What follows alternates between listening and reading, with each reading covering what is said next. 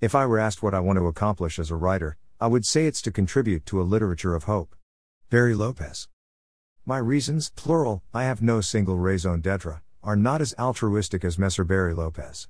Where he sows words to reap hope, I have only despair and right to insulate myself from hopelessness.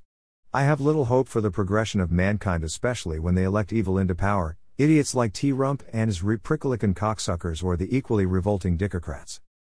They are both entities suckling the fatted teeth in yellow shitting into the mouths of we the people. Worse, we swallow their shit believing it can nourish our republic. Thus my secret desire, Earth would finally revolt and wipe us from existence and reboot. Thus, my despair which gives birth to selfish writing.